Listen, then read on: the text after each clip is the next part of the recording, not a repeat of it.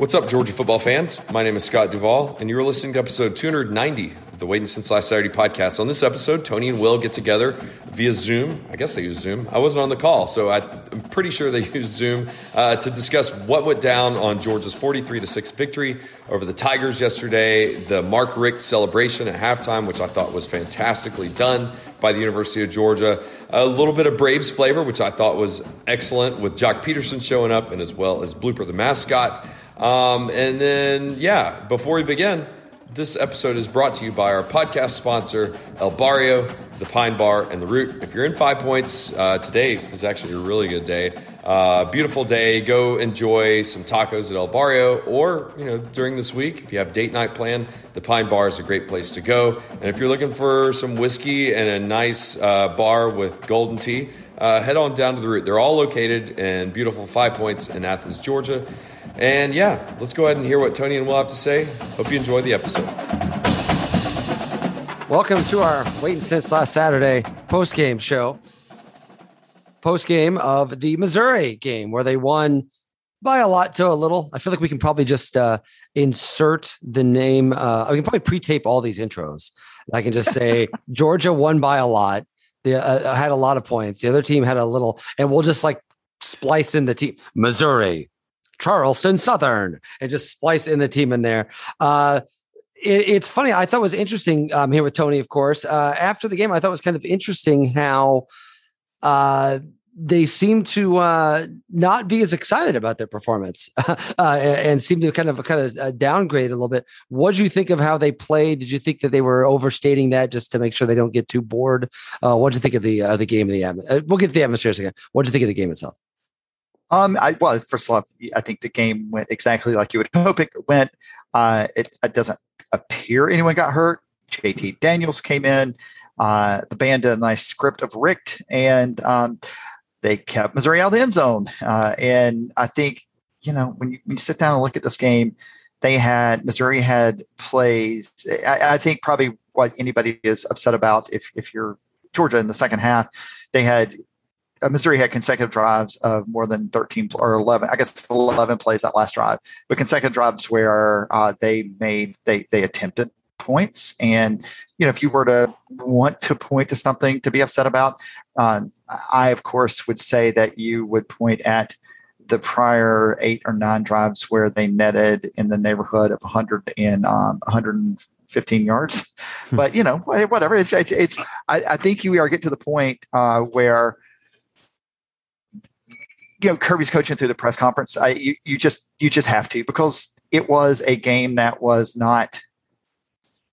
Yeah, Missouri scored first, but that was it. It's whatever, fine, it's good for you. Almost you want to pat him on the head. Let's be clear, Missouri was outmatched from the get go. I felt like Georgia played, their defense was super vanilla, which is all they had to do. Frankly, I think offensively we were kind of vanilla as well. And again, that's perfectly fine when you're talking about winning a football game. Was it 43-6? So I'm fine with that. Yeah, I thought it was interesting the way that kind of Missouri decided to kind of, I guess, try to oppose the Georgia offense was essentially to make them throw it. And ordinarily when that happens, you're like, awesome. Okay, here comes the fireworks, right? Here comes, and it really, even that was it was a vanilla throw heavy game, which was kind of a weird way to put it, which I think leads into the obvious question. One of the real positives I thought from this game was I thought the receivers looked as good as they have looked all year. But one of the reasons they looked good is I didn't actually think a lot of that one touchdown pass I thought was really good, but there were some off passes, I thought, where the completions happened because the receivers went back and got it and kind of fought for it. Now that's good. That's what you want your receivers to do, particularly when you still have Pickens out and still not quite at 100%, even if you are a little bit closer. But I have to say, all told, I kind of feel like it's okay to start talking about the quarterback stuff because now Daniels is playing again, and I didn't really feel like Bennett made a couple of good plays, but I can't say I feel like his numbers looked good more because of the receivers necessarily than him being great. Oh, I'd have to agree with that. I took a little flack because I tweeted something about remember when Stetson can't throw the deep ball, and my point in saying that is Todd Monken still feels like he can throw it. Now, Burton absolutely went and saved him on that. Well, I went and saved him. Burton made a good play on the ball, and the ball was thrown to Burton. It should have been thrown about 3 yards further than it was. And Burton catches the ball probably in stride, and it's a touchdown. So I felt like there was only really one other pass that was really poorly thrown. There were a couple decisions though that were okay. I don't understand what you're seeing there. The good news is when you talk about getting Burton back and AD Mitchell continuing to step up, and we had a Brock Bowers outing. Ladd McConkey got a touchdown. I think we are starting to see the benefits of. Rosemary Jack-Saint had a couple of catches. We're seeing the benefits of that receiving core coming around, and I think anybody who pays attention to anything will tell you, no matter how good or bad your quarterback is, if you have a stable of good receivers, they can make an average quarterback, which is what I think Stetson is, look really good. Yeah, and I think it begs the question. I thought Daniels looked fine. The interception was kind of his fault, but also in a lot of other situations just falls incomplete. We never think about that pass again. I think that it looks bad when it's interception. It wasn't like a perfect pass. He also hasn't played since Vanderbilt. So, at a certain level, you can expect him to look a little rusty, but it does sort of feel with the way things are shaping up that, I don't know. It kind of, if I feel like Bennett's going to start against Tennessee and Bennett's going to start against Charleston Southern, and he's probably going to start against Georgia Tech, which means he's probably going to start in the SEC championship game and the playoff. And I've noticed, and we can talk about this in a longer show this week. I'll talk again about why I missed the last one. I'm sorry. But I do think that I've seen this increasing narrative of, well, that's okay. Cause now what Kirby's doing is he's setting up to where he's got like a Jalen Hurts or a Tua in his pocket or so on, which feels like maybe extending the Alabama metaphor a stretch too far. I know that's the goal, but it feels like a weird way to look at it. And it feels like, okay, if something goes horribly wrong, we still have another quarterback, which is true, but you'd also like to avoid things going horribly wrong.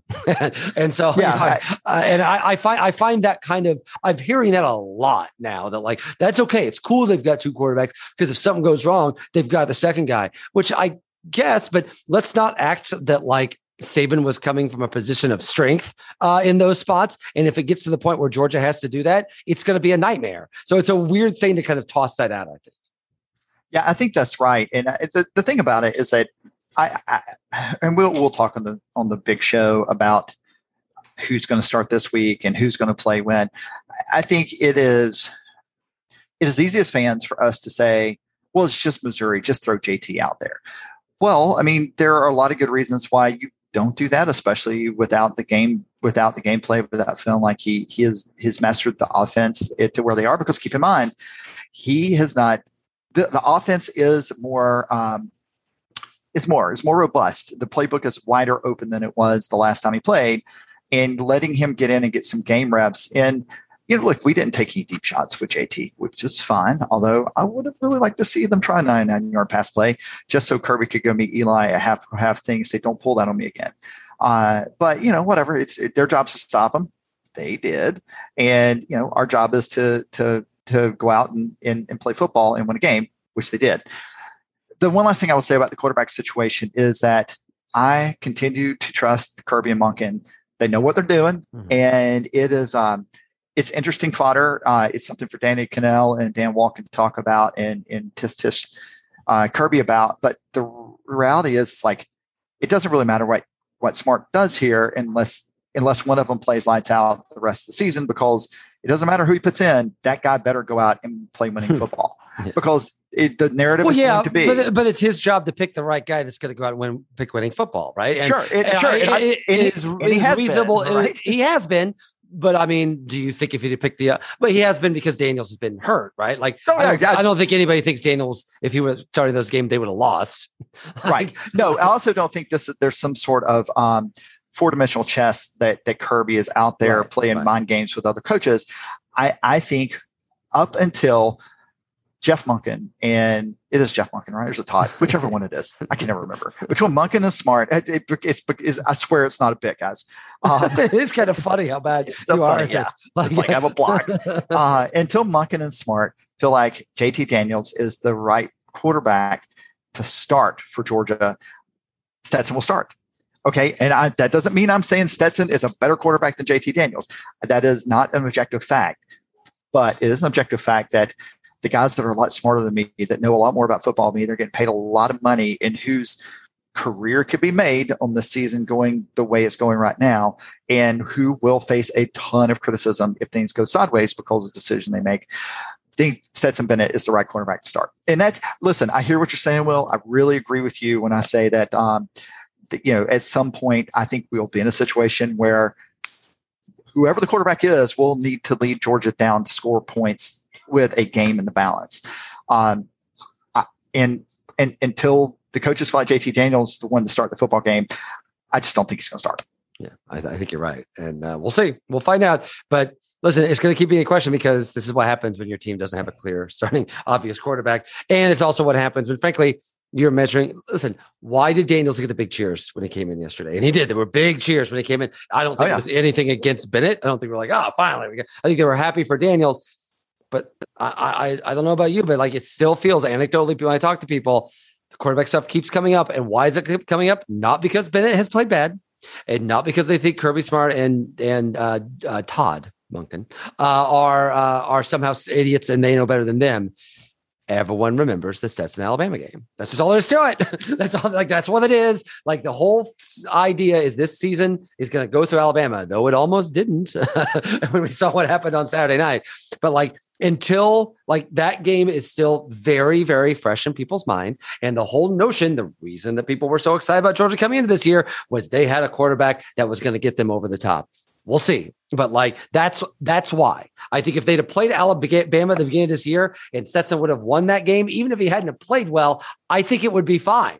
But I just think that like, it's clearly, obviously, in every possible way, win national championship or bust this year. So we better make sure you got the right guy. And I think there's still question about that, though. I don't think they've done anything wrong to stretch of the imagination so far. I would say I will, getting into the outside the game a little bit, I will say I talked to a few people before the game and after the game. It is remarkable. I've talked, now that they've clinched the SEC championship game, I've been talking to some people being like, hey, so are you going to be in Atlanta? What tickets? I'll be there. Well, what are the tickets price going to be? And I've actually had multiple people tell me, oh, we're going to skip the SEC championship game and just save up for the Natty. Like, whoo, boy, our Georgia is Georgia. Whole different world. Seriously. That is I hope that does not get classified as hubris by the end of the year. I get it. I understand it, but we'll see. Okay. The biggest non game. Do you have anything else you want to add on the game itself, other than the defense was awesome and Missouri didn't really have much? No, I just think I do want to say one thing about the defense and how well they played. And did you, and granted, it was a second string defense that was in there at the end of the game, but did you see how excited the coaches were when they stopped them? I mean that, yeah. That Missouri was calling timeouts, I think, was part of it too. It raised the challenge a little bit, definitely. Right. Of course. And then you stop them. And it was, look at it this way. Georgia's defense has given up 5 touchdowns. Georgia's defense and special teams are responsible for 3 touchdowns and 2 safeties. That's 4 touchdowns, right? Yeah. Yes. We have 4 touchdowns and 2 safeties, which means they are netting 3 points on the season. It's really crazy. And guys, enjoy this. And there's going to come a game where somebody's going to score 24 points on Georgia. That's going to happen. The offensive, despite what happened with Alabama last night, or whomever Georgia will play out of the West, it might not be the SEC championship. Somewhere they're going to face a team that has an offense and offensive coordinators who have players at their disposal that will be able to score against Georgia, which is frankly why I think Georgia kept it vanilla defensively yesterday, and offensively in some ways. So. Okay, so let's talk about the 2 more things to make sure to get to. One was the Rick tribute, which I thought was great. I was actually pretty surprised and impressed and pleased, to be honest, that he was such a big part of the festivities pregame, and that he's the one that he called the dogs. He was on the pregame video. It definitely felt like the Mark Richt day. He of course he did that video. He narrated the video where I thought was the pregame hype video, which I thought was both very touching and also seemed to hark back to a time of Georgia football that no longer exists, for better or for worse. But it was very nice to be reminded of that and pretend that we were still that. I would put it that way. But I do think that he looked great. It looked, I know that he's obviously it's the Parkinson's, and I think there's a little bit of slowness there, but he looked great. And it was, I would not say, I still feel like there's a little bit of not most of the awkwardness is gone. It still feels like a little, to be honest, a little bit, but not nearly as much as it happens when your team is dominating everyone. But we'll see, right? If Georgia wins national championship, I think that will definitely put an end to that. But what it was great to see him. I still feel like, I've said this before, but when I moved here, like what Mark Richt represented and what Georgia football represented, it kind of gave me the zealotry of the recently converted, right? Really felt like it made me feel like there was this sort of family that did things a little bit differently than other people did things. Georgia doesn't do that anymore. I understand why. I'm not even criticizing them for it, but it is different. And I think seeing Richt was both a reminder of that and maybe also kind of a sad reminder of how things kind of can't really be like that anymore. Yeah, I think the one thing I would say about that, and as somebody that went through the entire Richt time, I thought it was an appropriate. I thought it was appropriate. I thought it was nicely done. You could tell Coach Richt was touched by it, which I thought was awesome. And the last thing I'll say about it, I'm glad it was Josh Brooks and not Greg McGarity. And I don't mean that any way about Greg McGarity.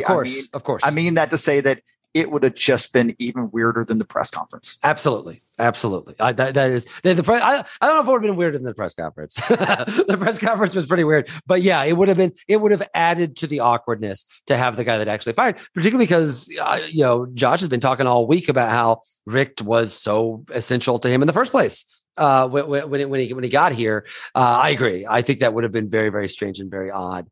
It was nice. And the Braves were there. I don't know why. I don't know why everyone's so excited about Blooper. Can you explain to me why everyone's so I know people are excited about the Braves and they're excited about Jock Peterson. Blooper is like 3 years old. Like it's just not Blooper. Like a. I don't know. I can't. Yeah, I'm confused by the Blooper. I think it's just a visual symbol of the Braves. I think, they literally could have a foam A out there. Yeah, they couldn't use Chief Nakahoma anymore, so I guess Blooper is better in that regard. But it was cool to see that. We saw. I actually saw Jock Peterson go into the stadium. People were very, very excited to see him. I think that guy took every picture he could possibly take, which I was impressed by. A good vibe, just a good vibe. And frankly, considering there's only one more home game yet left, and it's Charleston Southern. I'll be out there. It'll be fun to be out there for Charleston Southern, but this kind of felt like I'm assuming there will be a more subdued atmosphere for Charleston Southern. So it was a good vibe out there. Yeah, I think that's probably right. And I was excited to see Jock there too, considering he's now free agent and feels like there's at least one of those guys that won't be signed as a free agent. And you have to figure out exactly how much you're going to pay Freddie first. So. But it was a fun atmosphere. I felt like the tailgate was fun. It was surprisingly robust, at least for our tailgate, which is great for me since we won't really be doing a tailgate for Charleston Southern since I'll be out of town. And it was a good last game, and I had that feeling I have every year for the last home game. Granted, because I will not be at Charleston Southern, I stuck around for a few minutes. I waited for it to empty out. I waited for the Red Coast to play their end of game routine. So. All in all, it was a beautiful day in Athens, considering it was a little cool to start.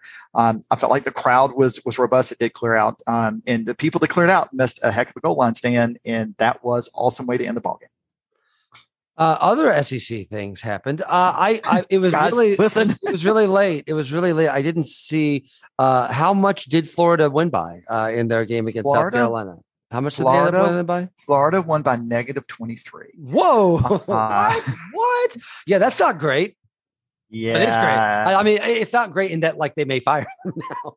But that game was bad. 40-10 going into the fourth quarter. Yeah. Yeah, Todd Grantham's getting fired. I'm surprised they let Todd Grantham get back on the bus to go to the airport. But you have to think he's getting fired today. Look, we can debate Dan Mullen's coaching prowess. I think he is a perfectly fine coach. He is perfectly capable of developing one particular type of quarterback and calling plays for one particular type of quarterback. And I think we saw that. We're seeing that in real time this year. But there is no reason South Carolina should be scoring 40 points on them. Zero. And they dominated that game. They absolutely dominated. That game was like, when I turned it on, it was 10-7. And when by the time we got done eating, it was out of hand. And it was just really, really crazy. A couple other things to note. Tennessee poured all the points on Kentucky. It could end up being the second team in the East, which is weird. Well, kind of weird to me, but we'll see. And Alabama struggled with LSU. They could have lost that game if LSU had if LSU's offense was just a little bit better, they'd have won that game. Yeah. So, I mean, it's probably, I mean, we had the debate, and it's probably worth having the conversation on this week's podcast with Scott available about, scenarios, even though it's still a little weird. That game makes me feel a little more likely that no matter what happens, Georgia makes the playoffs even with a loss to Alabama in the SEC championship. Just because if they're going to do that at LSU, it's really hard to see Georgia getting losing that game 42-0, it was a really interesting week in college football. Hey, did I hear that the Illinois beat Row the Boat? Oh yeah! Not only did they row the boat, they made a big show of mocking the oar. Here's a bad sign: when your team loses and is mocked by the punter. Blake Hayes, best punter in America, dropped a ball inside the 2-yard line with under 2 minutes left, and pretended to row the boat, and then broke the oar over his knee.